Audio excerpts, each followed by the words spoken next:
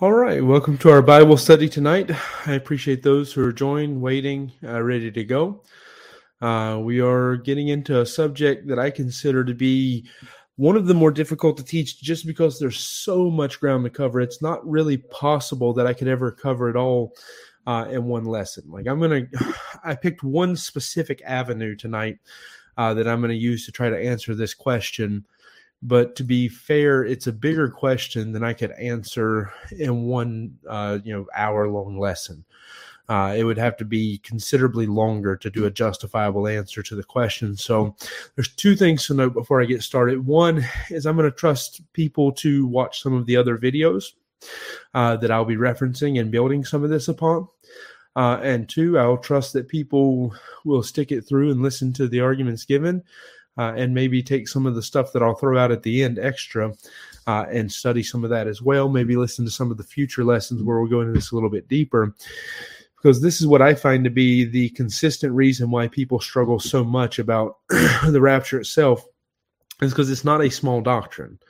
It's not something where the Bible gives you one verse and it's like, this is the verse that answers all the questions you'll ever have about this. It is something that no matter what belief system you're coming into this with today, let's say you were somebody who were coming into this with a mid-trib, pre-wrath, post-trib, whatever, post any of that kind of stuff, then you still need to do a few things. One, you need to apply the same level of scrutiny that I'm going to apply to the pre-tribulation rapture today, to whatever it is you believe.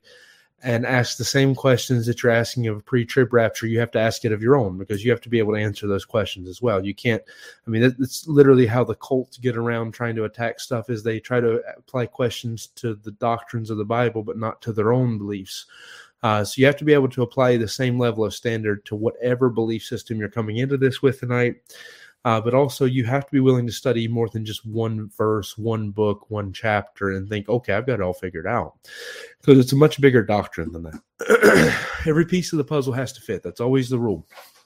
So with that said, I'm going to go ahead and get into this. I'm going to probably try to avoid the comments a little bit in this one because this is one of those subjects that's far more likely to get somebody to come in the comments who is not normally part of the studies and put stuff that's going to distract me. So for our benefit, I'll probably try to avoid the comments during the first part. But if you leave a comment, go ahead. If you have a question, go ahead and do it. If you have a comment, go ahead and leave it, and I'll get to it later. That's what I mean. I'm not going to ignore you. I'm just not going to get to it in the middle of my lesson. So we're going to use 2 Thessalonians 2 as our jumping off point.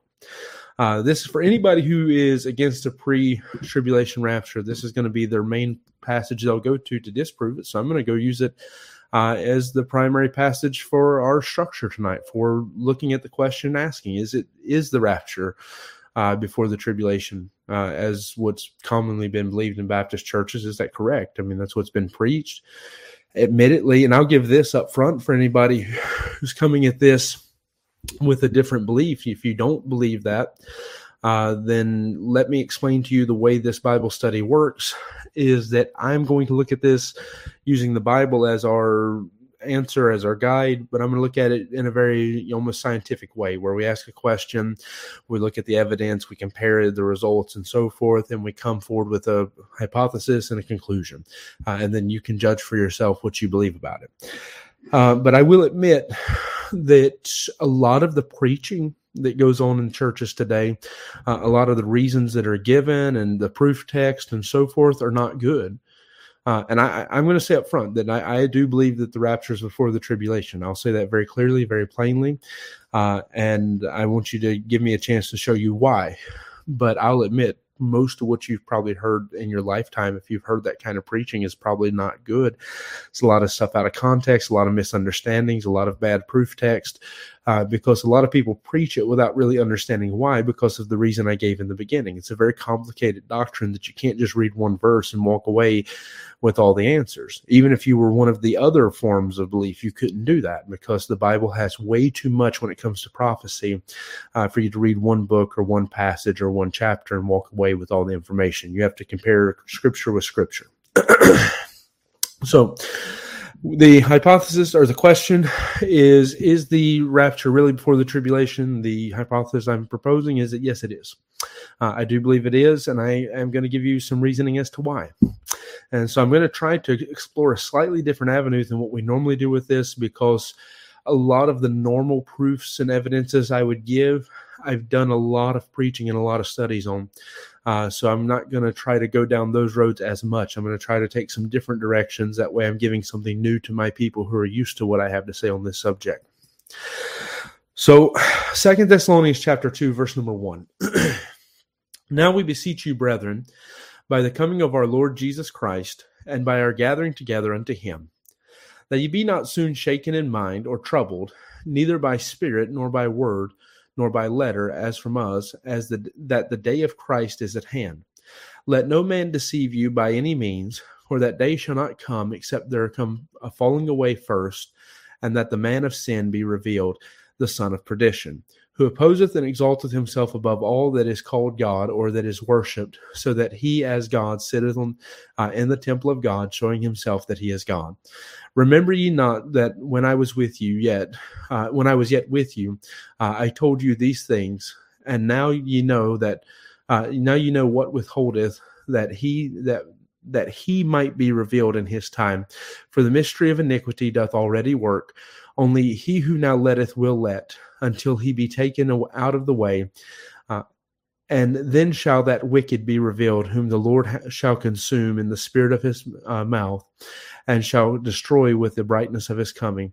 Even him whose coming is after the working of Satan, with all power and signs and lying wonders, and with all deceivableness of unrighteousness in them that perish, because they receive not the love of the truth, that they might be saved. And for this cause God shall send them strong delusion, and that they should believe a lie, that they all might be damned who believe not the truth, but had pleasure in unrighteousness. Now, this is one of those passages that I think both sides of the aisle really mess it up. The people who believe in the pre-trib rapture and those who don't.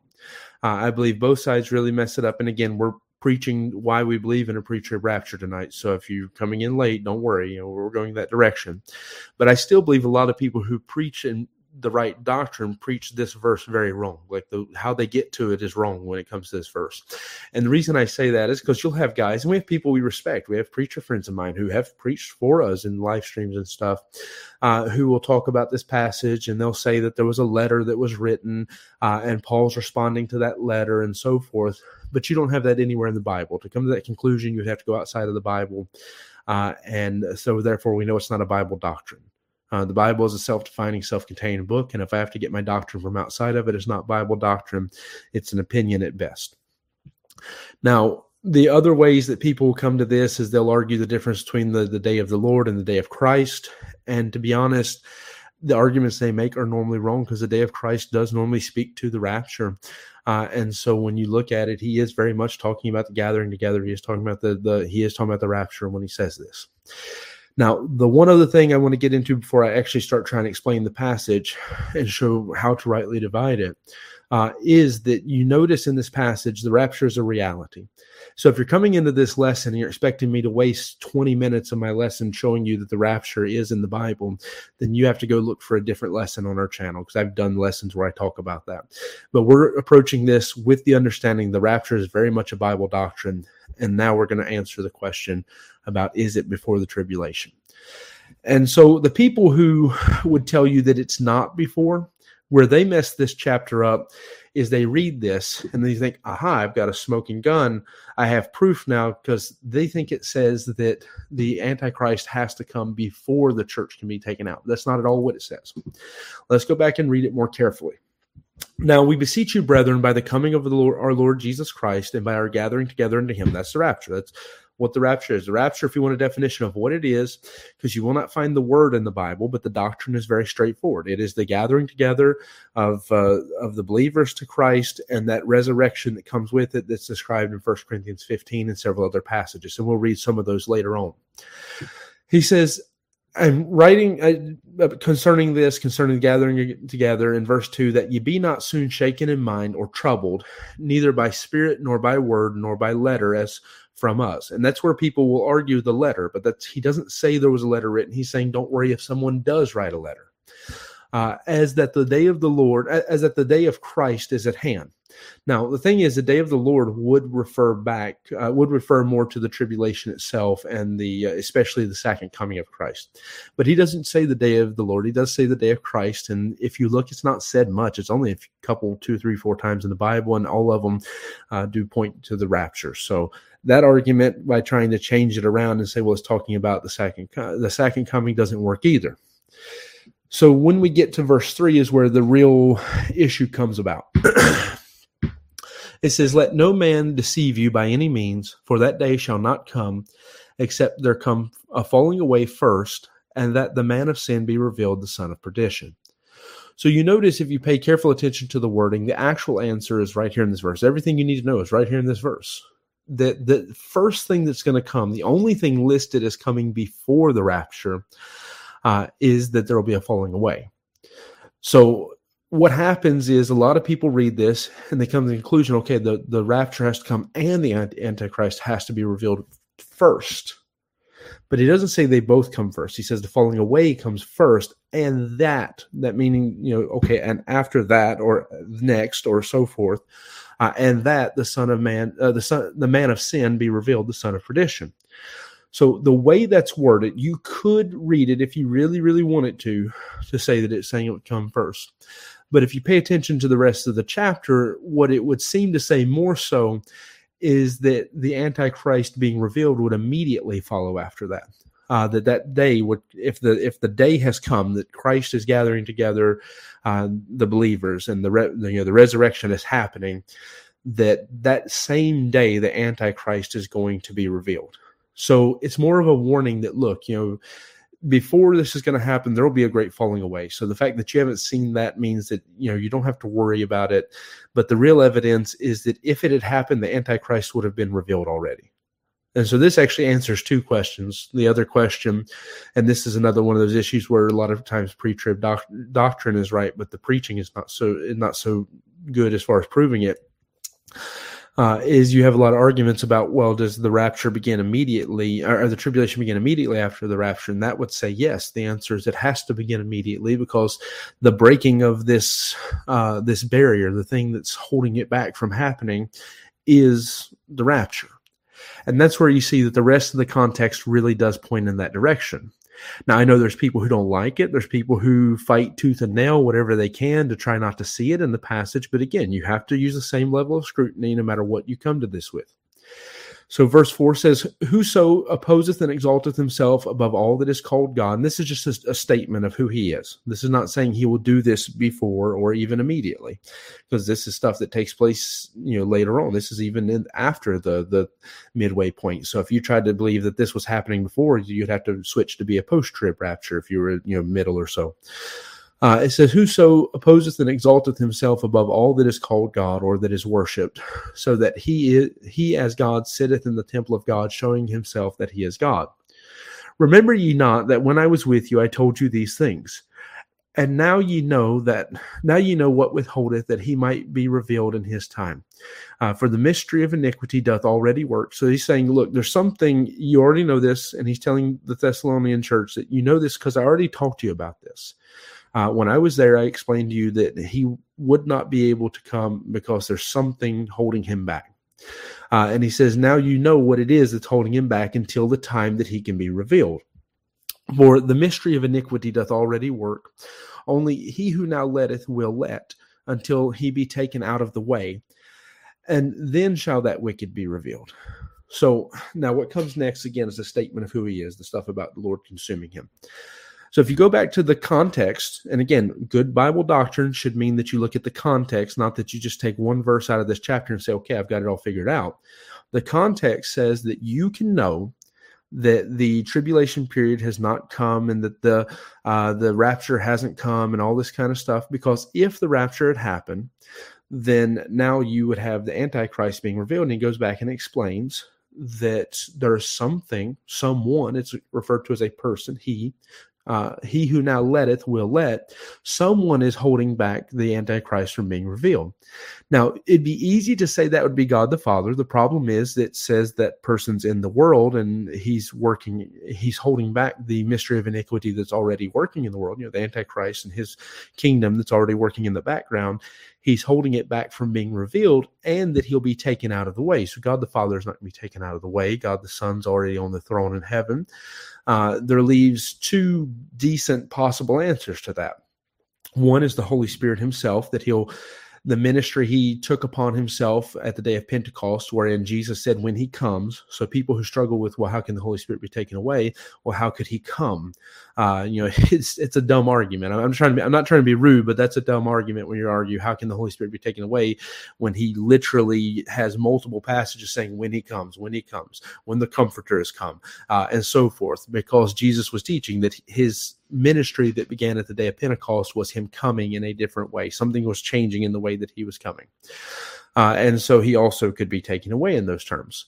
And that would make sense because he's talking to the church at Thessalonica, that the person's already in the world at that point, and that they'll be in the world all the way till the point that the Antichrist until that person's taken away and the Antichrist is able to be revealed.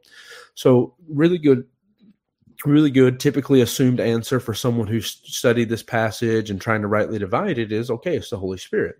Because who else could be holding back the mystery of iniquity, and who else could have been in the world from the time of the church of Thessalonica until the time of the Antichrist being revealed, and who's powerful enough to do those things and so forth. And the Holy Spirit's a good answer. A friend of mine who is a great preacher preached that he believes it's a church, and that's also a good answer. However, I think if you really think about it, the two things are going hand in hand together, the idea, but he's convinced that it's more so speaking to the church itself. And the same rules and principles would apply. He's talking about the church, the bride of Christ, more so than the local individual New Testament church. The church, the body of Christ, the broader sense, which is not the common use of the word church, but just, you do see it. And so both of those arguments could be made very well, but both of them require the same end result. And that end result is the Holy Spirit's ministry as it is now could not end until the rapture took place. Because there's a promise to the church that it will not end so long as we're working here.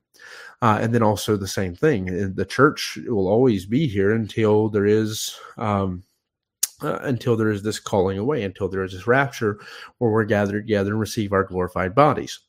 So most of my people who know our studies, you'll already be familiar with what I'm saying, but I'm using this as a jumping off point, so don't worry. Now, what you have then is that the rapture is very much a reality.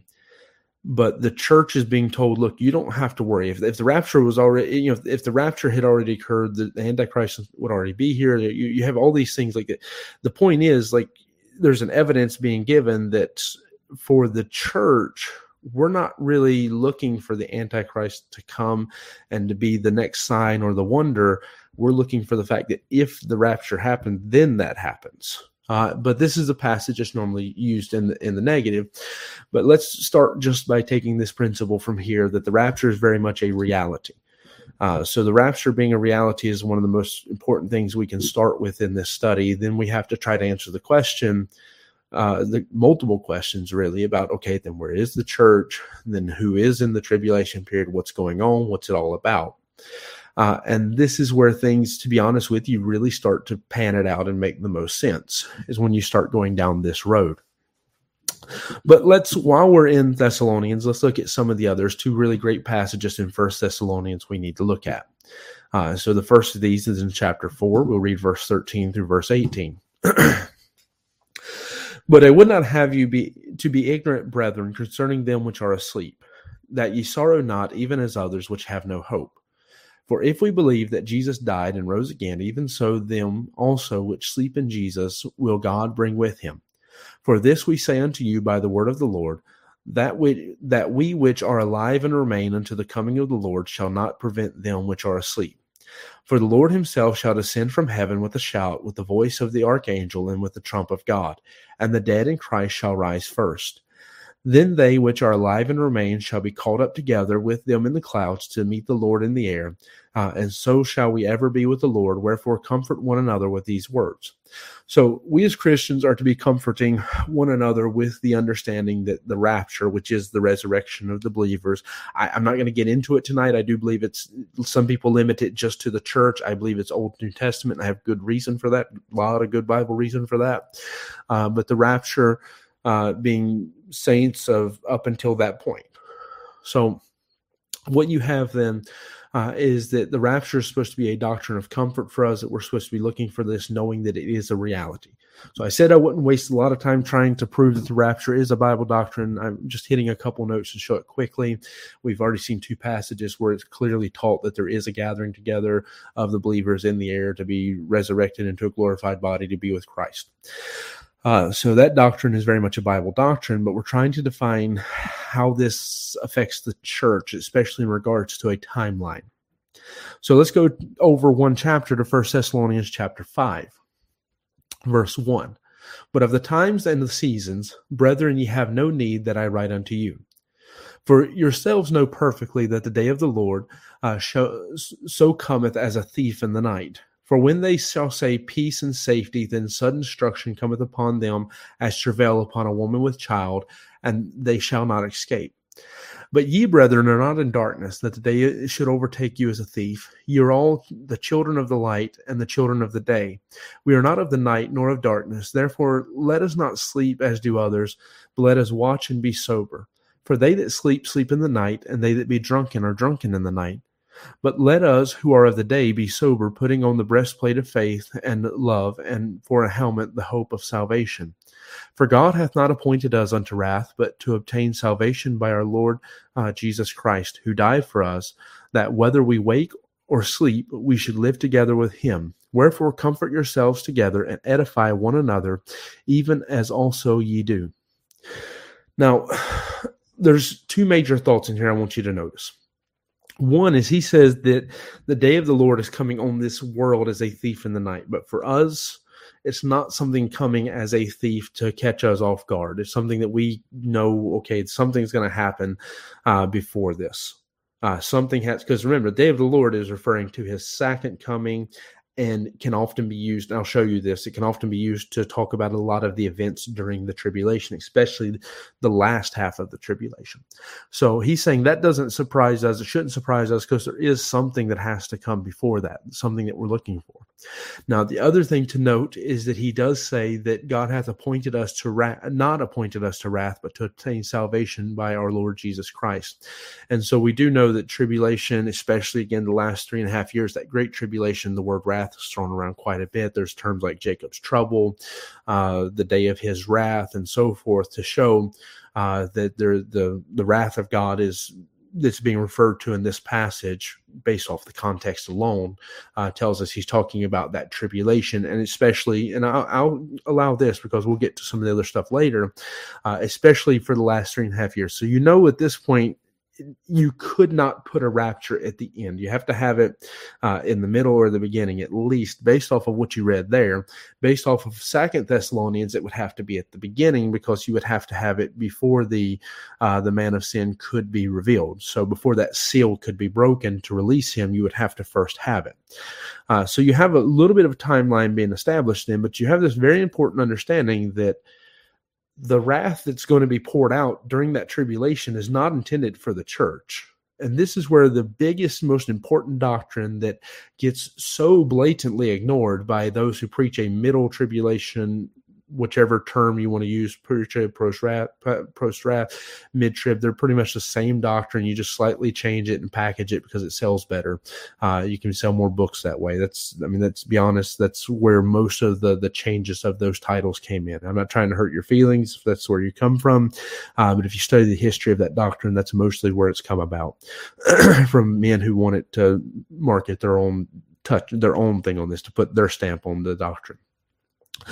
Now, either of those, you have the issue that they ignore this, and especially a post-tribulation rapture ignores this, that God makes it very clear that the purpose of the tribulation, especially when you get into Old Testament doctrine, has nothing to do with New Testament believers. the church and the New Testament believers, there's nothing there about them. It's always about Israel. And that's what I want to show you as we kind of move along in this a little bit. Before I get there, let me go to 2 Peter. 2 Peter chapter number 3, verse 7 through verse 13. It says, "But the heavens and the earth, which are now, by the same word are kept in store, reserved unto fire against the day of judgment and perdition of ungodly men. But, beloved, be not ignorant of this one thing, that one day is with the Lord as 1,000 years, and 1,000 years as one day. The Lord is not slack concerning his promise, as some men count slackness, but is longsuffering to usward, not willing that any should perish, but that all should come to repentance. But the day of the Lord will come as a thief in the night, in the which the heavens shall pass away with a great noise, and the elements shall melt with a fervent heat. The earth also and the works that are therein shall be burned up. Seeing then that all these things shall be dissolved, what manner of person ought ye to be in all holy conversation and godliness, looking for and hasting the coming of the day of God, wherein the heavens being on fire shall be dissolved, and the elements shall melt with fervent heat. Nevertheless, we, according to his promise, look for a new heavens and a new earth, wherein dwelleth righteousness." So think about this passage. What is the church told to be looking for? We're told to be looking for Christ gathering us. We're very specifically told we're not looking for the tribulation. And if you want a deeper study in this, because again, I'm trying to cover what normally is taken multiple studies in one lesson. So if you want a deeper study on what this passage is actually about, look for our message on the new heavens and the new earth, because there you'll find that the burning and the great fervent heat and the destruction he's talking about is very much the tribulation period. And the new heaven, the new earth he's talking about is the kingdom of Christ, the millennial reign, and the earth being restored to a Garden of Eden-like state, instead of being left, with the world oceans being turned to dead men's blood and the earth being burned and destroyed the way it was in the tribulation period. I know that's another doctrine that's commonly mistaught, but again, you can see it very plainly if you go listen to that message. I guarantee you that you won't walk away with the exact same opinion you had before. You may not agree with me, but you won't walk away exactly with the same opinion you had before. If you disagree with what I'm saying now. And so we know that we're being told then that we're not supposed to be looking for the day of the Lord and this fervent heat that's being poured out and the wrath that's being poured out on this world and the judgment. That's not for us, he said. He says that but the day of the Lord comes as a thief in the night, in which the heavens shall pass away with a great noise, and the elements shall melt with a fervent heat, and the earth also and the works therein shall be burned up. Seeing that all these things shall be dissolved, what manner of person ought ye to be in all holy conversation and godliness, looking for and hastening the coming of the day of God, wherein the heavens being on fire shall be dissolved, and the elements shall melt with fervent heat. Nevertheless, we, according to the promise, look for new heavens and new earth, wherein dwelleth righteousness.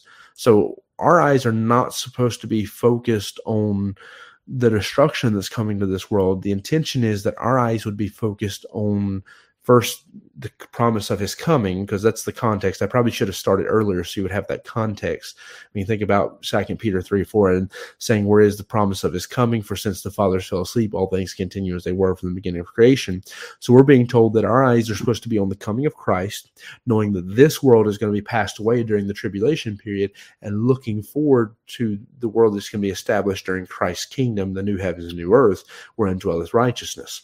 So we're told to focus on what's coming next, his coming, and then what's coming after, not the tribulation period itself. None of that 7 years then is being told for us to look forward to. Then Joel chapter number 1. This is where we're going to start to see that the tribulation period is always focused on Israel. Like there's no focus on church of anything that you would associate as the church. There's no focus on that whatsoever in the Old Testament at all. And you could argue it's about it being a mystery, but I would argue that it's more so to do with the fact that the church is never mentioned as being in the tribulation at all. And for those who would use the argument of saints, I'll talk about that in a little while. Joel chapter number 1, verse 13 through verse 15. Gird yourselves and lament, ye priests, howl, ye ministers of the altar. Come, lie all night in sackcloth, ye ministers of my God, for the meat offering and the drink offering is withholden from the house of your God. Sanctify ye a fast, call a solemn assembly, gather the elders and all the inhabitants of the land into the house of the Lord your God, and cry unto the Lord. Alas for the day of the Lord is at hand, and as a destruction from the Almighty shall it come. It is not meet to cut off before our eyes, yea, joy and gladness. Is not the meat cut off from our eyes, yea, joy and gladness from the house of our God. The seed is rotten under. We can stop there. The point is, you see, Joel is very much talking to Israel. He makes it clear he's talking to Israel. There's several phrases that he uses throughout it. And what is the call here? You'll even notice a lot of your Bibles, a lot of times will have a header, a call to repentance. That's what this is. He says, gird yourselves and lament, ye priests, how ye ministers of the altar, come lie in wait, lie all night in sackcloth, ye ministers of my God. For the meat offering and the drink offering is withholden from the house of your God. Sanctify ye a fast, call ye a solemn assembly. All of these things are things for Israel. Like, I don't know where you'll find where the church is told to call a solemn assembly. The inhabitants of the land into the house of the Lord your God. That's all stuff that should be pointing your mind toward Israel. You would only think about something other than Israel when reading those verses if somebody perverted the scripture and told you to. And so they're told to be the ones who are looking for the day of the Lord coming on them and the repentance that should come in their heart during that time. Not New Testament believers, not the church. Joel chapter number 2, verse 1 through verse 3. Now it says, blow ye the trumpet in Zion, and sound an alarm in my holy mountain. Let all the inhabitants of the land tremble, for the day of the Lord cometh, for it is nigh at hand. A day of darkness and of gloominess, a day of clouds and of thick darkness, as the morning spread upon the mountains, a great people and strong. There hath not been ever the like, neither shall be any more after it, even to the years of many generations. A fire devoureth before them and behind them, a flame burneth in the land. The land is as the Garden of Eden before them, and behind them desolate wilderness, yea, nothing shall escape them.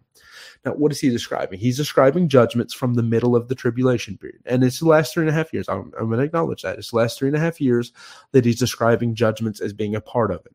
So Israel is who he's talking to. Blow you the trumpet in Zion, which I understand that's where Christ will put his kingdom, but that hasn't happened yet in this verse. This is talking to Israel, to blow the trumpet in Zion and the alarm in his holy mountain there, Zion.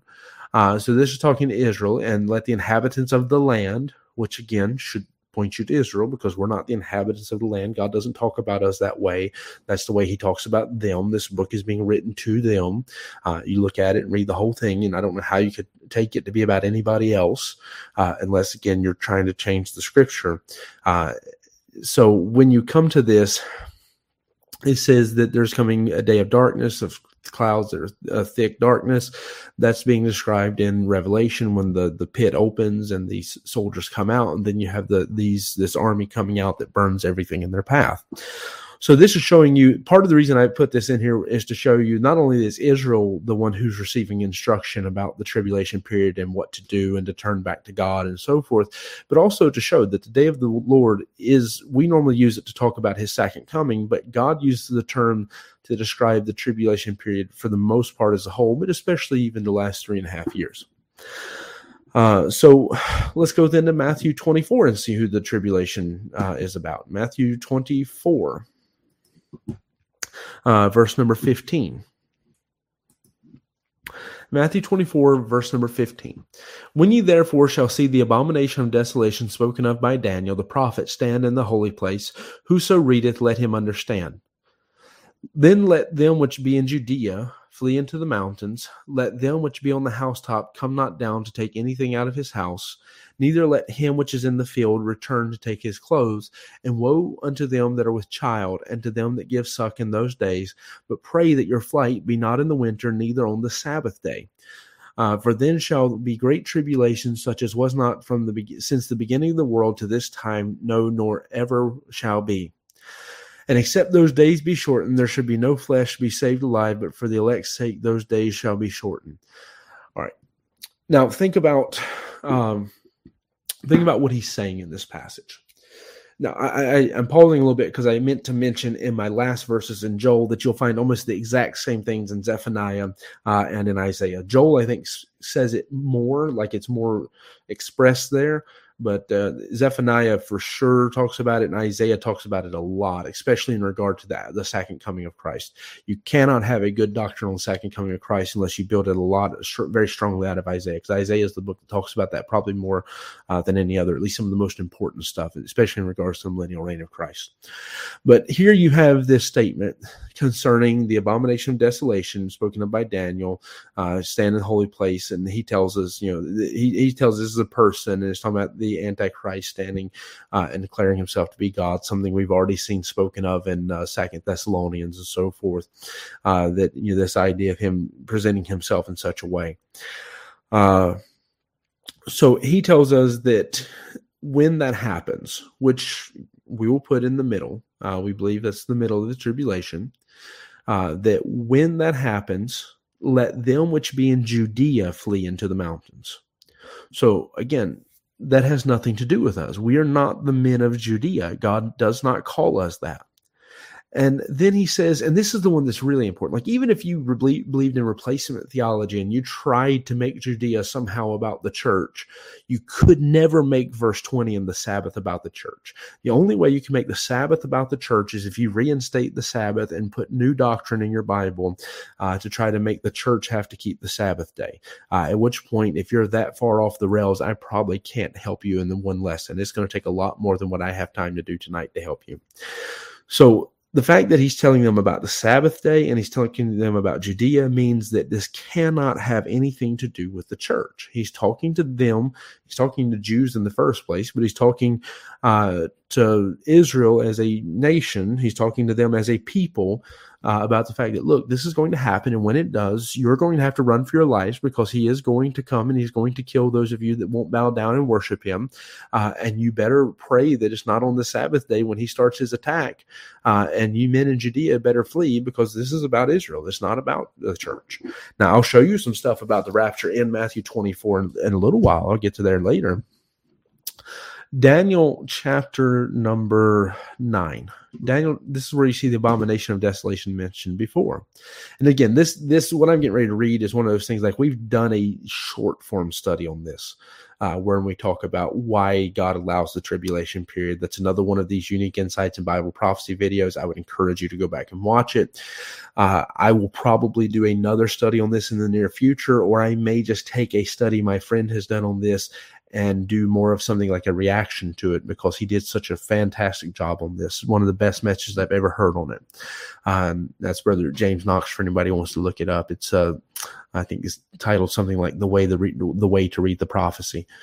So I'm either just going to do a message where I wind up repeating most of what he said, or I may even just take his directly and do like a reaction to it because it was so good.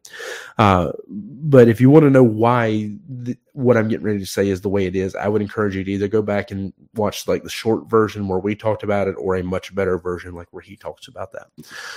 So Daniel chapter number 9, verse number 24 says, 70 weeks are determined upon thy people and upon thy holy city to finish the transgression and to make the end of sins and to make reconciliation for iniquity and to bring in everlasting righteousness and to still up the vision and prophecy and to anoint the most holy.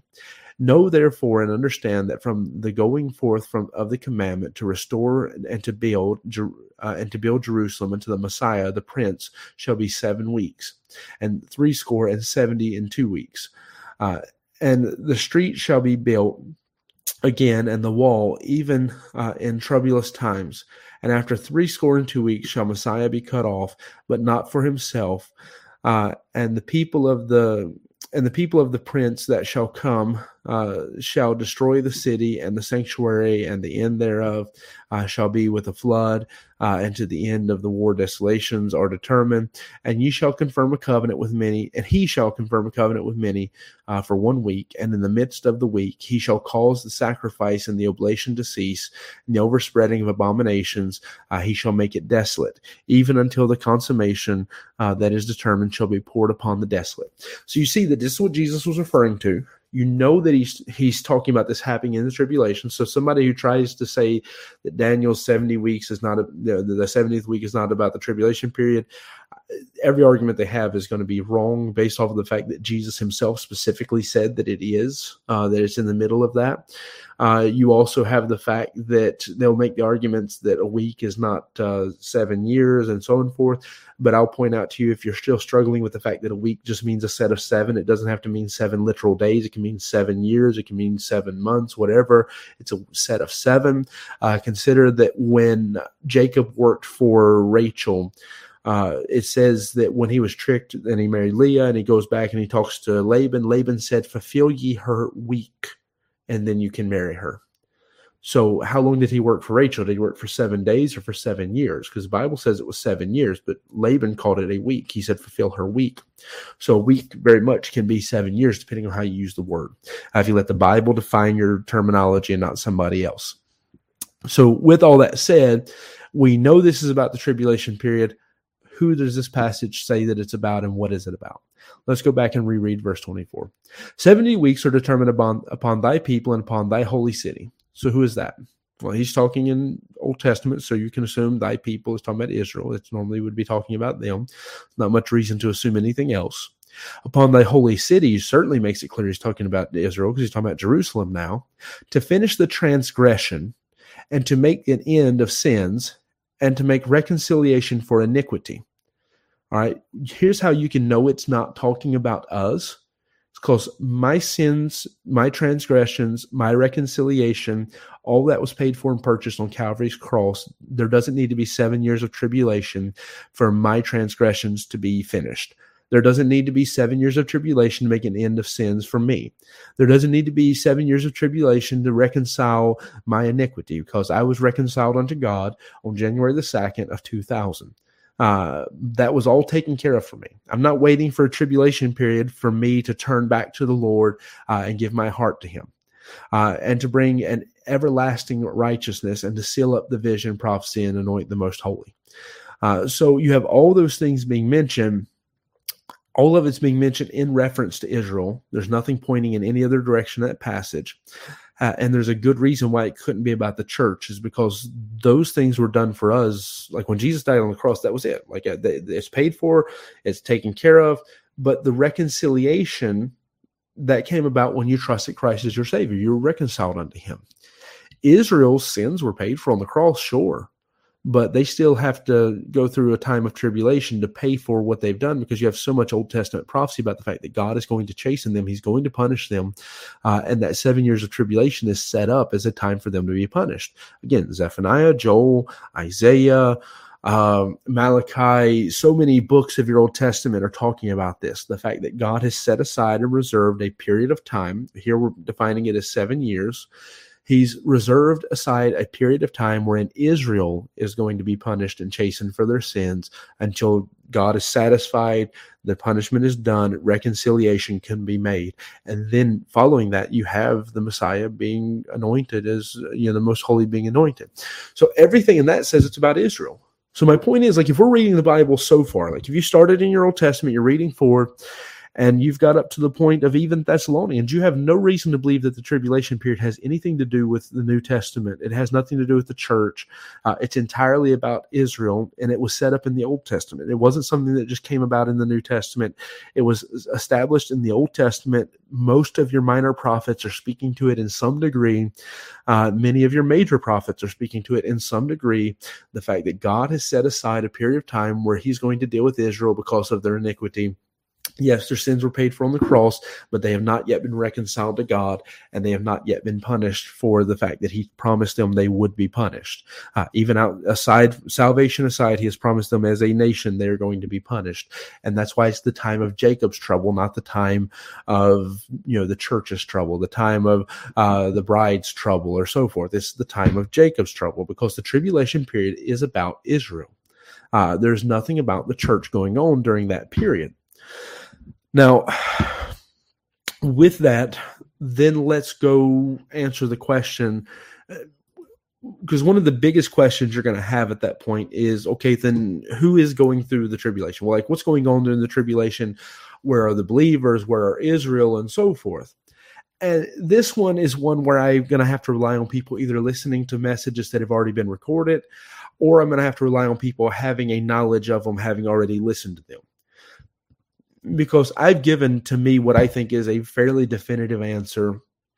I think I've listened to people argue with it, but they've never given a good argument as to why the 4 and 20 elders represent the church, or Old New Testament saints. I'm sorry, not just the church, but all the saints up until the point of the tribulation period, those who've been raptured out. I've given plenty of good reason. And maybe I'll highlight some of that towards the end of this. The one argument I've been given by anybody at any point, I hear it over and over again, is tribulation saints not being in the Bible, when very clearly there's saints being saved out of tribulation. That's where the idea of tribulation saints come from. It's not because we're trying to make up a word. You can call them something else if you want to. You can call them the saints that were saved out of tribulation. You can call them the martyrs, as they're referred to many times in the book of Revelation. But there's a question about saints. That's the question that gets asked many times. What about saints? Who is the saints in Revelation? Now, there's another video I'm going to have to ask you to put some time in, do your homework and go watch. And that's where I answer the question about who is the innumerable multitude in Revelation chapter number 7. Because most of your mid-tribulational doctrines will be destroyed if you pay attention to those two lessons. The 4 and 20 elders and the multitude there of Revelation chapter 7. Now, I'll get to that in a minute. I'll explain why that's such a serious stabbing blow for that. But we have to answer the question, like, what does it mean when the Bible says saints in the book of Revelation? Who is it talking about? Because even recently, somebody who's been watching some of the videos, and I say this appreciatively, not as a negative thing or attack, mentioned in one of their comments that the saints in the New Testament only refers to the church. And it's like, where do you get that from? Because the word saint in the entire Bible is just talking about saved people. It's talking about people who've actually put their faith in God. It's kind of like when you're trying to distinguish the difference between national Israel and spiritual Israel, those who are Jews indeed and those who are Jews because I'm a child of Abraham and so forth. It's a word that allows you to cut past that. Like nowadays we struggle. Like, yeah, somebody, are you born again? And they say, oh yeah, I'm born again. Are you saved? Yeah, I'm saved. And the truth is, like, they're using the word wrong. So even if you ask them, are you a saint? You wouldn't get anywhere because they'd say, yeah, I'm a saint. But the point is, it's a word that cuts past all the red tape and distinguishes this person is saved. Like there's no question. When God calls somebody a saint, he means it is a person who has genuinely put their faith in God. And I'll show you that Revelation defines the word that way in Revelation chapter number 20 and verse number 9. Revelation chapter 20 and verse number 9 says, and they went up on the breadth of the earth and encompassed the camp of the saints about and beloved city, and fire came down from God out of heaven and devoured them. So again, beloved city is Jerusalem. There's no reason, you cannot give any good Bible reason to read that as anything else. People try to make it the church and all kinds of crazy stuff. But it's definitely talking about Jerusalem because God didn't change the word just to make somebody else's doctrine fit in the Bible. But you have the saints being set upon by the king of the Antichrist, the king of the Antichrist. This is by the devil and by the people he gathers together. I'm getting ready to use the wrong terminology here. This is by the devil and the people he's gathered together. And saints are being set upon that they're gathering around them, and they're going to attack there at Jerusalem. Now, you follow doctrine, the church should mostly be in the New Testament believers and stuff should be in New Jerusalem at this point, which should be hovering over top of Jerusalem, not in Jerusalem. It should be hovering over the world. In fact, I believe it not even necessarily over a fixed spot so much as the world's revolving and you have it working like a sun for the world. That's a whole nother thing to get into, though. But you have this idea that people in Jerusalem are being called saints, and you have the people being gathered, but look at how the word saint seems to be defined. Let's read the verse again, because I probably got you a little bit sidetracked there. And compassed the camp of the saints in the beloved city, and fire came down from heaven and devoured them. I'm realizing now, I think I wrote down Revelation 14. That's why I keep getting mixed here. Revelation 20 is talking about the saints being in camp. Revelation 14 is the one I'm looking for a definition. My apologies. Revelation 14 and verse number 12. It says, and here's the patience of the saints. Here are they that keep the commandments of God and the faith of Jesus. So you want to see what a saint is? A saint is someone who has their faith in God. You can say it like that because Jesus is God. So if you have a problem with saying that way, you have a problem with your doctrine, I guess, because Jesus is God. So a saint is someone whose faith is genuinely in God, someone who has trusted in God. So Abraham believed God and it was counted on him for righteousness. Therefore, Abraham would be called a saint in the Old Testament many times. You have David believing God and being counted unto him for righteous. It's imputed not for works, but for righteousness' sake, for faith's sake. And so you have David as a saint many times in the Old Testament. You have in the New Testament those who have put their faith in Christ being called saints. And the word saint is not a New Testament word. It's a word throughout the Bible. In the Old Testament, it's used 39 times. In the New Testament, 62 times. So it is used more in the New Testament, but I think that's more to deal with the fact that the church is made up of not just Jew and Gentile and stuff. It's a mixture. It's not just one. And I think it's more to get around that and identify, look, we're talking about believers. The rest is irrelevant. We're talking about believers. Now, you even should understand that the word saint is actually a word that connects the Old and the New Testament together by showing that those who have put their faith in God, Old or New Testament, are saints. So it's very important to take that. So here's my point. If someone wanted to argue that the word saint changed in the New Testament, I would ask the question, when is the first time the word saint is used in the New Testament? Because the first time the word saint is used in the New Testament is Matthew 24. It's in verse 15. I'm sorry, not Matthew 24, Matthew 27. I'm getting ready to read the passage wrong again, like what I did a moment ago. But Matthew 27 in verse number 52. Matthew 27, verse 52 is Jesus' resurrection. It says, when the graves were opened, many of the saints which did sleep there at Jerusalem came out of their graves. It says the bodies of the saints came forth. So the first time the word saints is used in the New Testament is not talking about the church. Even if you wanted to argue, which I think you would have a hard time arguing if you say the church started with Jesus and his disciples, because so much of what we define as a church doesn't actually start until the day of Pentecost. And I used to argue that it was Jesus and his disciples, but the more I've appreciated the doctrine of the church and understood the significance and the importance of a local New Testament church and the Holy Spirit and so forth, I've come to the realization that, okay, God laid the foundation for sure. He built the bridge for sure, however you want to say it, because I know people define a lot of different ways. But the church's actual beginning would have to take at the day of Pentecost. Now, saying that, even if you wanted to ignore that and say that because it's in Matthew, those people must have been the church because they must have been part of that, you still are going to have a hard time trying to separate that and say, well, then in the New Testament, the word saint simply means the church. You would have to get around a lot of doctrines and twist it to say that it's exclusively a word that means the church in the New Testament, because that's not the case at all. Somebody probably said that. Somebody probably sounded really smart when they said that. But the fact is the word saint is used Old and New Testament over and over again to mention and talk about those who are saved. And in the New Testament, it means the same thing. It's saying many people who were saved, that they came forward when Jesus was raised from the dead. The power of his resurrection was so great that they came forward at the same time. Their bodies came out in resurrection as well. So saying that, the argument that the word saints would be talking about the church would require you to have to ignore a lot of other stuff. The Bible as a whole for context, the fact that in the New Testament, the word saint doesn't change. It's still talking about believers. And you have people who are not part of the church being referred to as saints in the New Testament because it doesn't change. It still just means a word for believers.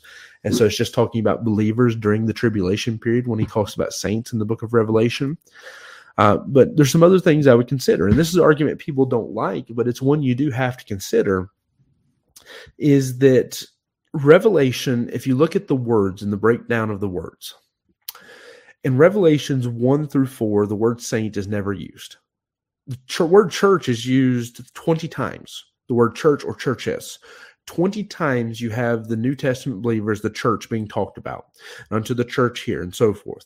So 20 times God talks about believers up until the point of Revelation chapter 4 as being the church. From that point on, from Revelation 4 all the way up, going through, the word church we know is never used again. The word saint is then used, I think, about 13 times. And every time it's simply talking about believers that are going through the tribulation period, and many times has language that would connect it to Israel, especially like we saw there with the saints being surrounded at the end of the tribulation. And you have the fact that they're at Jerusalem and so forth. So there's a lot of language that would associate it as being more to do with Israel. In fact, I'll be honest, you would have an easier time arguing that the saints in the book of Revelation are Israel, the Jews that are getting saved, which are talked about in Zephaniah and Joel and other passages we've read tonight. You would have an easier time arguing that the saints are them than you would be that is the church. So if you want it to do as I've known some people, and you want to ignore people outside of Israel getting saved in the tribulation, you'd have an easier time making that argument than you would be to say that it's the church, because there's nothing in the language that would support that. The language seems to indicate that the church is not there for the rest of the book of Revelation. Now, I'm going to agree with you. If you have a preacher who gets up and preaches Revelation chapter number 4, and he says that the rapture is when John's told to come up hither, I'm going to agree that that's not the rapture. The rapture, if that was the rapture, John would have had to receive his glorified resurrected body, and he could have never died later on in his life on the Isle of Patmos and so forth. I'm going to agree with you completely. That's not the rapture. The words are similar. Sure, there's a lot of connection. There's some picture to it. You can make some decent arguments, but understand that's not at all what that's intended in that verse. The fact is, one of the arguments I have made and will continue to make is that the rapture has already taken place by the time you jump up to heaven in Revelation chapter number 4, because now you're looking to what shall be. You're going into the future. You have the things that are here and so forth. Now you're going into the what shall be, the future prophecy. And here's the argument. There are a few crowns that are mentioned for believers that are repeatedly talked about as being received at the coming of Christ when he comes to gather the church. There's a judgment that's going to come when Christ comes to gather his church. You study it, you'll find that that's what it says over and over. The judgment for believers is when he comes to gather the church. It's not after the 1,000 years like the great white throne judgment. It's when he comes and gathers his church. It's at the resurrection when he comes to gather them. So if you look at the 4 and 20 elders, you'll notice that almost everything that is promised to the church in the first half of the first 4 chapters of Revelation, especially 2 and 3. So the first 3 chapters of Revelation, everything is promised to the church in those chapters. The 4 and 20 elders have that. And we're told that their number is not literally 24, because their number is 10,000 times 10,000 and thousands of thousands, which is a term that the Bible uses to describe like something that's innumerable. Is something that we can't really, we couldn't calculate, like we couldn't understand it. Even the same term is used in Jude when he's talking about the saints coming back with Christ, and he says he'll return with tens of thousands of his saints. So, if you're going to try to take it literal in one verse, you have to take it literal in the other, and it's not all the saints that would come back with him if you try to say that 10,000 has to be 10,000 in every place. 10,000 times 10,000 and so forth. The word 10,000 is mostly used symbolically in the Bible, the number, to represent a number that's beyond our calculation, beyond our comprehension. So, like when he told Israel, one of you will chase away 1,000, 2 of you will chase away 10,000. It's a pretty straightforward thing once you look for it. So you have this group, which number is innumerable, who sing a song that we've been redeemed of every tribe, nation, tongue, and race. And it's not they or somebody else, it's we have been. So they can't be 24, so forth. It has to be it can't just be Old Testament saints because they've been redeemed of every tribe, nation, tongue, and race. So all those doctrines that try to make it something else, like just 24 literal guys and so forth, doesn't match the description that's given to the people, nor the song that they are singing. But the biggest thing is, as I said, you notice all those gifts that were promised to the church, many of them are seen with the 4 and 20 elders, and just the basic law of Bible and understanding would require that you connect those two contexts and see that they probably are the same people. And then you notice they take their crowns and they lay them down at the feet of Jesus. They take them and they lay them in early on, like we're just getting started in the future prophecy, and they've already got these crowns that they were supposed to have gotten when Christ came to collect them. They've already got these crowns and they're already laying them down at the feet of Jesus. So the biggest argument for me that would show that it has to have already happened is that they have stuff they can't have unless it's already happened. There's stuff going on that can't be happening unless the judgment that's coming at the rapture has already taken place. So you have all of that. Now, I've said I would give some stuff that spoke against like a mid-tribulation, because I've already showed like a post-tribulation, you can't fit it at all because of the fact, it's something at the end of the 7 years, because of the fact that we're told over and over again, the church is not going to be in the last. You could argue for the middle, because a lot of that stuff's in the last 3.5 years. There's no way you can read the passages we've read tonight and say, oh yeah, the church is going to go through all of that. God literally told us we're not going to, and it's all about Israel, but yeah, the church is going to go through all of that, because most of that's middle, after the midway point. Some of that's before the midway point, which should negate any belief in a tribulation, a rapture taking place towards the middle of the tribulation. But my argument would be anybody who has switched to that doctrine or promoting that doctrine will often cite saying, well, where is the pre-tribulation rapture? Like, show me where the rapture is in the Bible, where it actually happens, like on the timeline of Revelation. Revelations focus more on the tribulation period. So it doesn't really work, because that's like asking me to show you the church in Zephaniah and where they're at during prophecy, because it's not about that. It's about Israel and what's going to happen to them. So you're asking for something that's not the point of what's going on in Revelation. The point of Revelation is to pick up at the breaking of the seals and the beginning of the tribulation period coming in, which we've been told in 2 Thessalonians should take place immediately after the rapture. And there's stuff that seems to be going on in that story that would have taken place after the rapture. So you have all of that, but I would have to take the same scrutiny and apply it backwards. You would have to go back and answer the question, if you believe the rapture is in the middle, where's it at?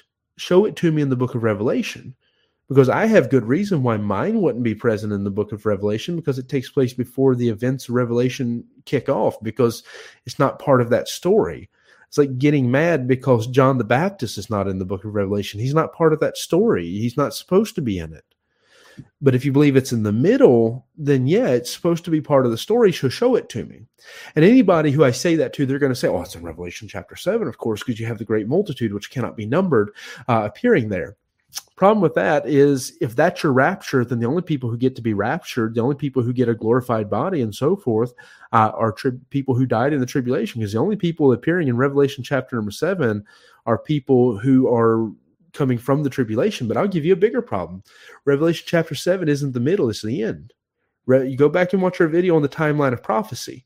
That probably really blows somebody's mind who's never watched any of our videos when they get to that. But Revelation chapter 7 is not the middle of the tribulation period. You have went one time through when looking at the seals, and the sixth seal, if you pay attention, is describing most of the events of the vials and the trumpets, like the sun, moon, and stars being darkened, the mountains being shaken out of their place, and so forth, so that it has to be the end of the 7 years. And what you're doing is you're reading through the seals, you're going through the whole 7 years one time, but just at a very zoomed out, broad view. You get to the trumpets, you're zooming in a little bit, and you're looking at a little bit of the build up and a little bit after, but you're zoomed out and you're looking from a distance. You're still looking at the earth and like how it's affecting the world as a whole. Whereas when you get to the vials, you zoom in even more, and you're just focused on the last 3.5 years. You don't get any of the context, and you're looking at the people, and very specifically the kingdom of the Antichrist and how it's affecting them. So that each set of 7 is just you zooming in a little bit more and understanding a specific aspect of these 7 years of tribulation a little better, mostly zooming in a little bit more on that last 3.5 years and seeing how it affects the kingdom of the Antichrist, is what you're zooming down to by the time you get to the 7 vials.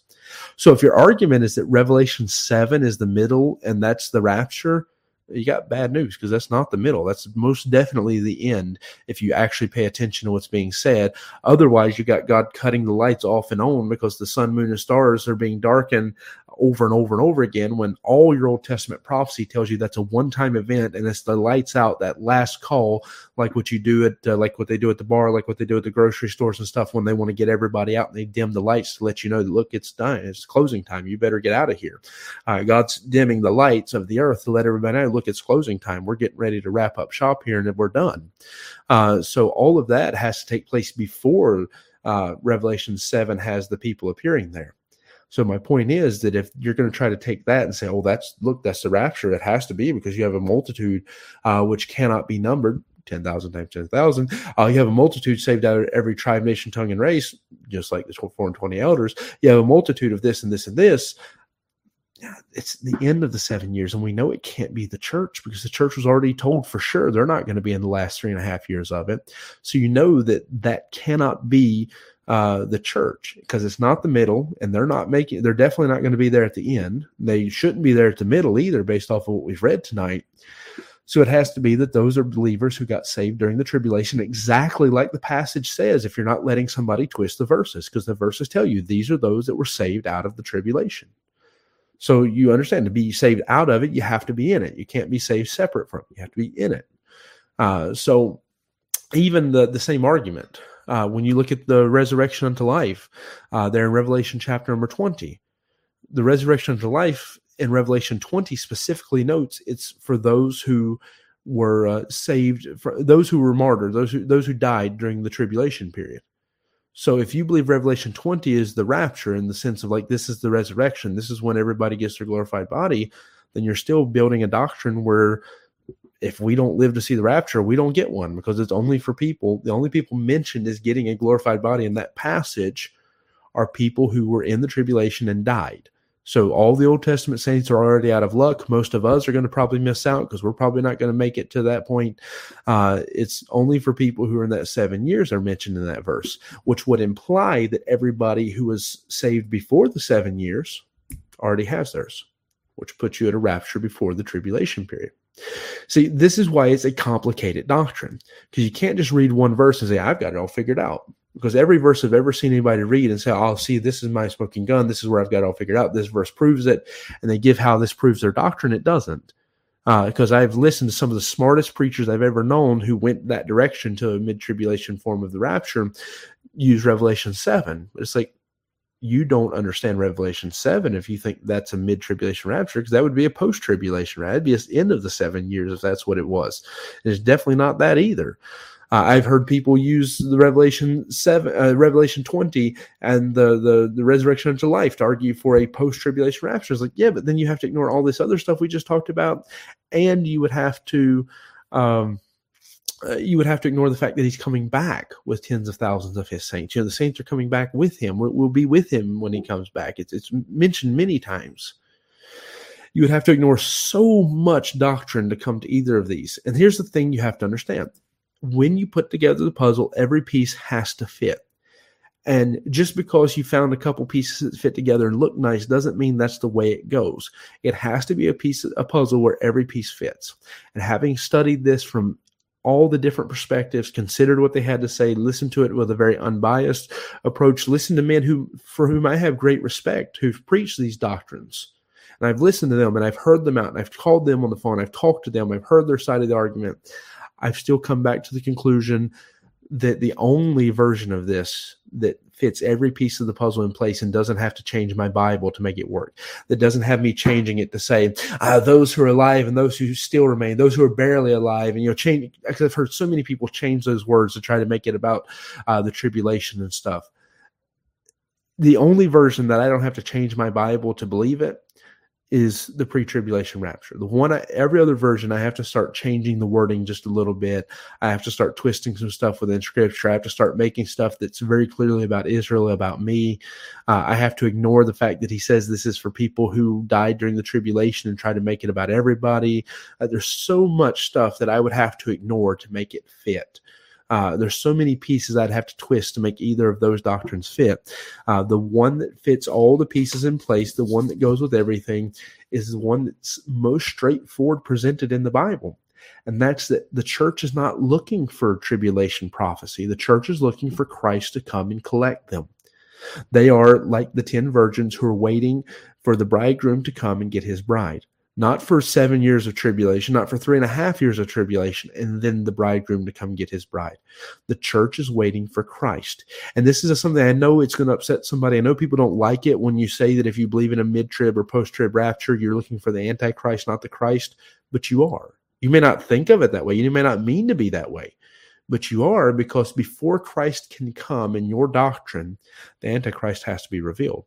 Before Christ can come in your doctrine, certain events have to take place. Before Christ can come, especially if you're post-trib, in your doctrine, You have to go through some major amount of tribulation before you can come. And all of that stuff sets you up to where you're not looking for Christ. Your blessed hope is not the glorious appearing of Christ. It's, the Antichrist has just been revealed, and now we can wait for 3.5 years. Oh, he's just been revealed. Now we can wait for 7 years. That's your hope. You're waiting for something else to occur so that then you can have faith that Jesus Christ is coming back. And if you think about Matthew 24 and what he does say about the rapture in Matthew 24, that's the exact opposite of what the doctrine of the rapture is. The doctrine of the rapture is the world's not going to be looking at all. Just like it was in the days of Noah, they'll be doing whatever they want to do. But the church should be looking, and not for something else to happen as a trigger, as a warning, but for Christ to come and collect his church.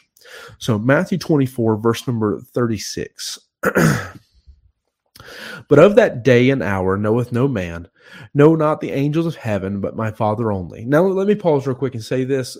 I understand that what I'm reading in verse 36 in the order of the verses is following everything after he said about the tribulation.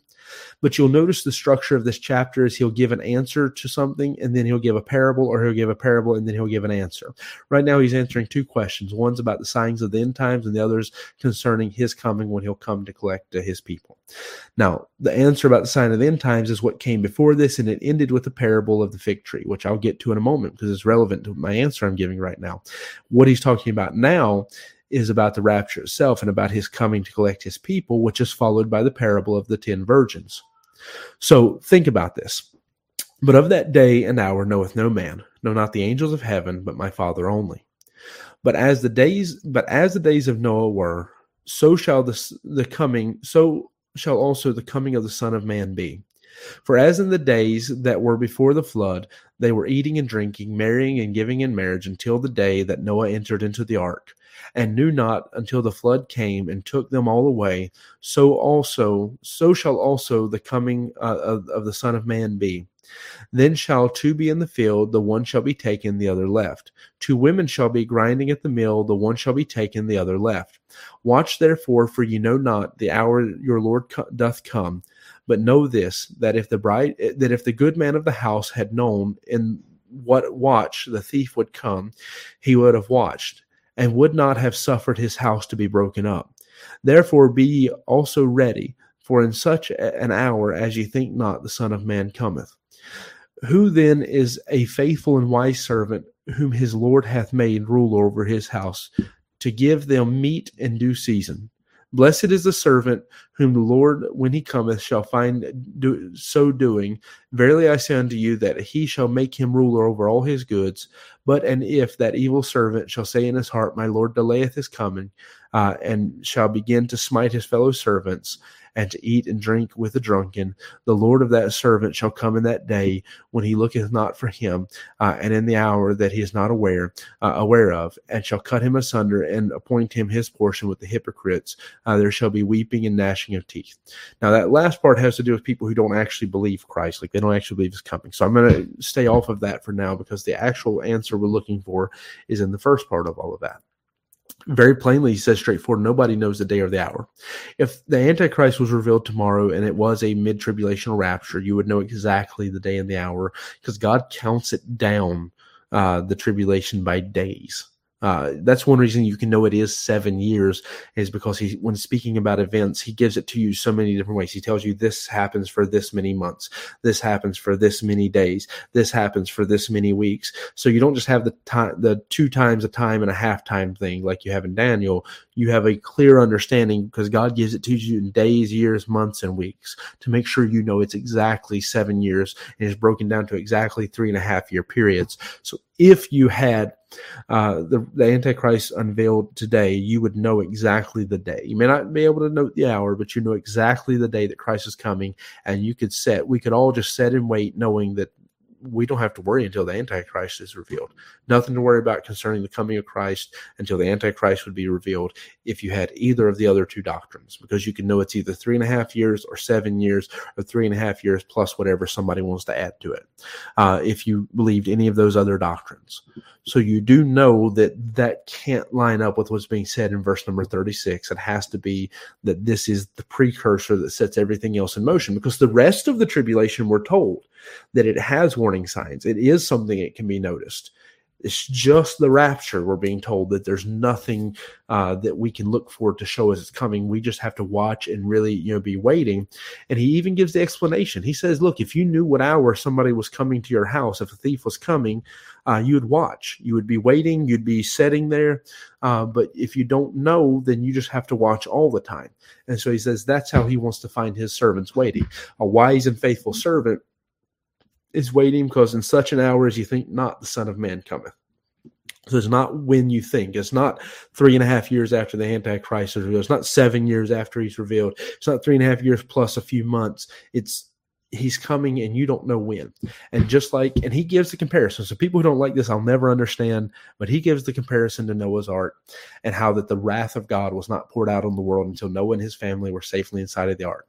Then Noah didn't know exactly the day and the hour that the rain would begin. He waited on God to tell him to go into the ark. And when God told him to go, he went in the ark.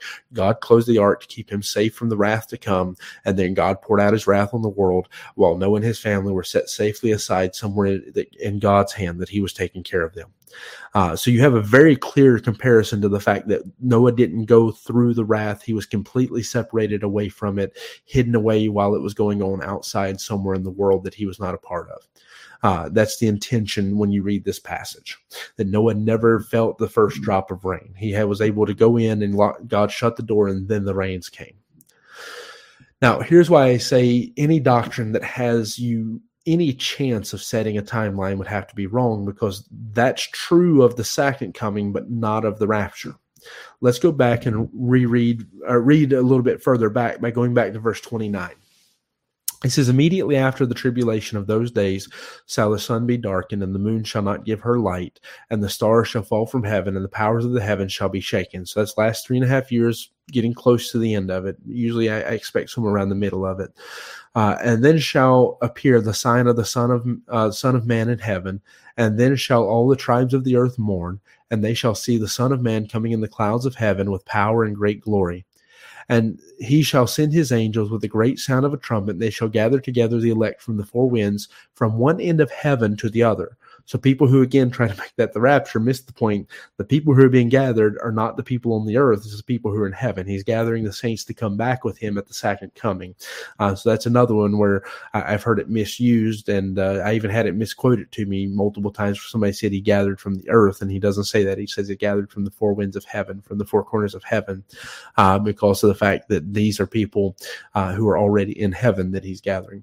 Then verse 32 says, now learn a parable of the fig tree. When his branch is yet tender and putteth forth leaves, you know not that summer is nigh. You know that summer is nigh. So likewise, ye, when ye shall see all these things, know that it is near, even at the doors. Verily I say unto you, this generation shall not pass till all these things be fulfilled. Heaven and earth shall pass away, but my word shall not pass away. So what's the parable of the fig tree? That when the leaves start to bud, when it starts to bud and the leaves are tender and the branches are starting to grow, leaves are coming out and so forth, you know that summer is coming. And he's saying that when you see the signs start to come, the Antichrist has been revealed. He goes in, he commits the abomination of desolation. You have the war and famine and all that stuff that's being poured out as those seals are being broken in the first part of this chapter. And then you have the Antichrist in the midway point going to commit the abomination of desolation. You have him attacking Israel. You have all these things going on so that the sun, moon, and stars are darkened, and then Christ coming back with the sound of a trumpet, and the elect, being with him coming back and so forth. When you have all of that going on, he says, look, that's like when you see the fig tree when it's starting to grow. When you see the plant starting to grow, it's already springtime and summer soon. And he says the same way that when you see these coming, it's not going to be a generation past. It's not going to be 40 years before Christ comes back. It's going to be 7. That generation is not going to pass. 7 years from the time that the Antichrist is unveiled is going to happen. And then you immediately go into the answer about the rapture, wherein he tells us, but of that day and hour, no man knoweth no man the hour, no, not the angels of heaven, my Father only. So that at this point he switches and starts talking about the rapture because of what follows. We just read it. He's talking about 2 working in the field, 1 taken, 1 left behind. That's the gathering together of the saints. And so what you have at this point is the rapture you're being told is something that you cannot have a precursor sign. The only precursor sign we're given in the Bible is that there shall be a great falling away. And that's one of those things you can't measure. Like you can't say, oh, there's a falling away now, so it has to be 7 years. Oh, there's a falling away now, so it has to be this amount of time. Oh, there's a falling away now, so it has to be that. Falling away is an immeasurable thing because when did the falling away occur? How much of a falling away does it have to be? There's been falling aways in the past. What was that about? You can't measure a falling away. It's just a general idea that, look, know this, that when the time gets closer, there's going to be people who are turning away from God. So understand that when it comes to the rapture, the understanding from that passage is very clear that you can't know. You just have to be a servant who's watching and waiting, knowing it could happen at any moment. That if you could know it, then there would be something wrong with the doctrine, because he very explicitly says the second coming, because it's marked, it's littered with signs, but the rapture has none of those. It's coming like the rain, like the time with Noah. It's going to happen in a moment, in the twinkling of an eye. It's going to happen as something where like men are not expecting. It's just gone. One's taking, one's left behind.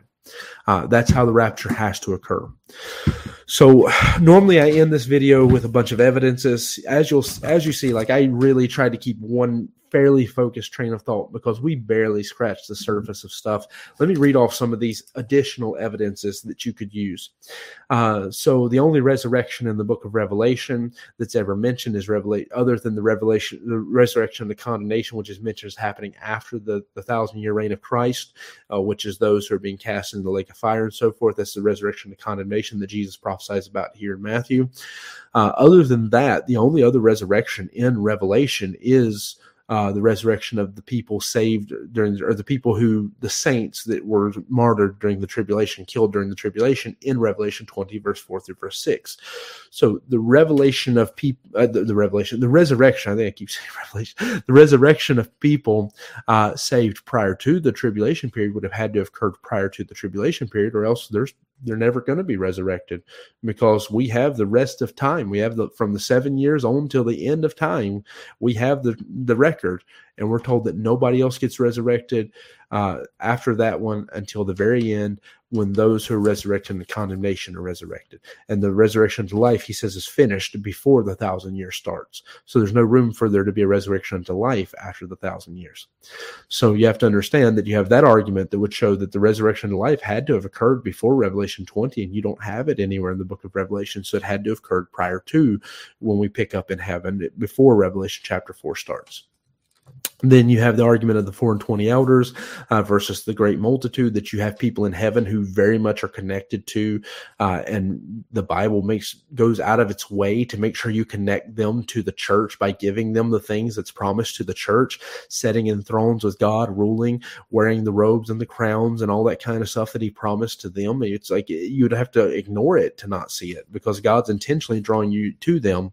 They're even singing, we're saved out of every tribe, nation, tongue, and race. Their number is 10,000 times 10,000 and thousands of thousands. Everything's drawing you to that, while as the great multitude is saved from the tribulation and connected, where they have a similar description. Like it's, instead of white robes, it's white raiment. It's instead of 10,000 times 10,000, it's a multitude which no man can number. So it's being described synonymously, but it's not the exact same terminology to show you that they're the same, but there's something slightly different, and it's just the period from which they're being saved. Then you have the arguments of Revelation 7 not being the middle of the tribulation, therefore could not be the rapture, as most people who believe in a mid-tribulation rapture would try to make it. It couldn't be a mid-tribulation rapture because it's not the middle, it's the end.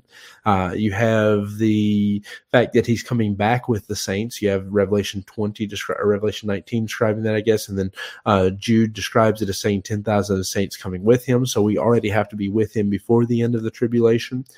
You have and I'll get to my main arguments that I give tonight in just a second. You have the resurrection to life versus resurrection to condemnation, which we kind of talked about already. And then the main ones I've talked about tonight, because like I said, I tried to pick a specific avenue to go down, is the fact that there is the tribulation prophecies and passages about the tribulation in the Bible never talk about the church going in it. Every passage tells the church, you're not appointed unto this. You're not supposed to be looking for this. You're supposed to be looking for Christ coming to gather the church, and you're supposed to be looking to his kingdom after. But that 7 years and all the stuff going on that has nothing to do with you, this is about Israel. Old Testament is full. It's littered with prophecies about the fact that this is about Israel. You have to not read your Old Testament to ignore that, because it's full of it. Like if you read any of your prophecy books, you're going to see that, because it's full of that prophecy that the tribulation is about Israel. It's about dealing with them and punishing them. And there will be other people caught in the crossfire. There'll be other people who have certain things that happen to them as a result, but it's about Israel. So you have your argument. It's the two main arguments upon which I would build this is that the church is told that we're not to look for the tribulation. We're to look for Christ coming to gather his church, and we're to be wise and faithful servants who are looking for him to come, not for the Antichrist to be revealed and all that stuff first, but for him to come and then for his kingdom afterwards. So we're told to almost to ignore that middle. It's not for us. You're looking for before and you're looking for after. And then we're told also, the other big argument would be the fact that the tribulation is never about the church. It's always about Israel, and all the prophecies that ever talk about it, it's always about Israel. When we're told why it happens in Daniel chapter number 9, it's about Israel. And then I probably would include some of the stuff like the fact that the language of 2 Thessalonians and the stuff with the Antichrist would require that the church has to be taken out of the way before Israel could, before the Antichrist could be revealed and Israel could go through all of this. So if I was to try to boil it down, those would be my three main evidence. I gave you a whole list of other stuff that I didn't cover in this lesson, but my three main evidences would be: never is it about church, it's always about Israel. Church is told not to look for it, but to look for Christ and for his kingdom that would come after. So that would put them outside of that period of time. And the fact that the language of 2 Thessalonians would say that the Antichrist is waiting for the church to be taken out of the way before he could be revealed. And normally I give four evidences, so I'll throw the 4 and 20 elders said to talk about that a little bit.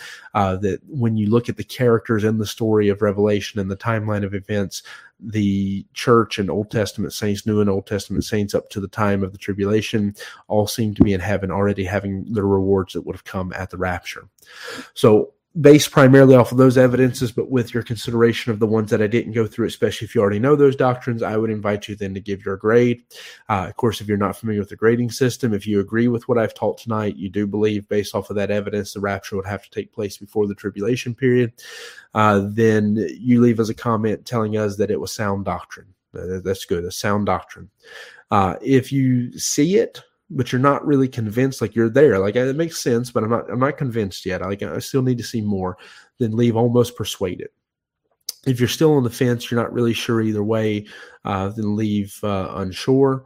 And if you don't agree with me at all, put unconvinced. Like I didn't convince you, I didn't sway you on this. You're not there. You leave your grade and let us know, because that's the whole point. That's the challenge of this. I try to make these Bible studies I do on Saturday a little bit different. And that's the one thing I can do to make this a little bit different, is to present it as a scientific study of a question that's asked and try to answer it using the Bible, and then invite you to give your grade and participate. So again, leave us a grade, sound doctrine if you agreed, almost persuaded if you see it but you're not quite there, unsure if you're on the fence, and unconvinced if you disagreed. No matter how much you disagree, if you think I'm completely wrong and I'm a heretic, still just put unsure. I'm unconvinced. You don't have to be rude about it, but unconvinced if you're just not there at all. All right. So I didn't have any questions come in during it, which that's not normally the way we do this study. We don't normally ask for questions in this one. If you had some questions, I would try to have answered, but I appreciate those who came in to be part of the study. I appreciate even my mom's watching over on Facebook, so my greetings to you and to everyone else from the church and all who's been a part of it.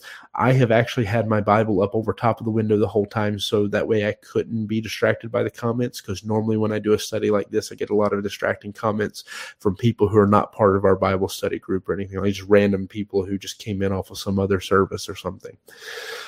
So I apologize. I didn't read your comments in real time to actually know what you were responding to that I said. I'm going to assume everything is well, though. All right, I don't see any grades coming in, so I don't know. My mom's the only one who gave one, so I assume I'll see those later. But anyways, we're going to go and close out. I try to keep these down closer to 45 minutes to an hour. We're an hour and a half because, as I said, this is just one of those things you cannot do it in a short amount of time. Thank you for being a part of it. I hope it's been a help to you. Hope at the very least it gets you considering and thinking about, are you applying the same level of scrutiny to all the doctrines, or are you willing to twist and change things when it's suitable? Because we always need to make sure we're holding every doctrine to the same standard, that we're making sure it lines up with the Bible. That's my problem with a lot of this stuff is, if I tried to change the Bible to preach any other doctrine to you, you'd call me a liar. But if it's a pet doctrine, people will change the wording.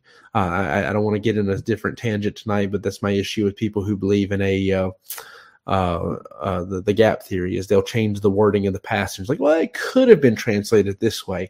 It's like, if I preached any other doctrine where my foundational doctrine is it could have been translated this way, you would call me a heretic. And a lot of people who preach a mid or post-tribulation rapture do a whole lot of, well, it could also be translated this way.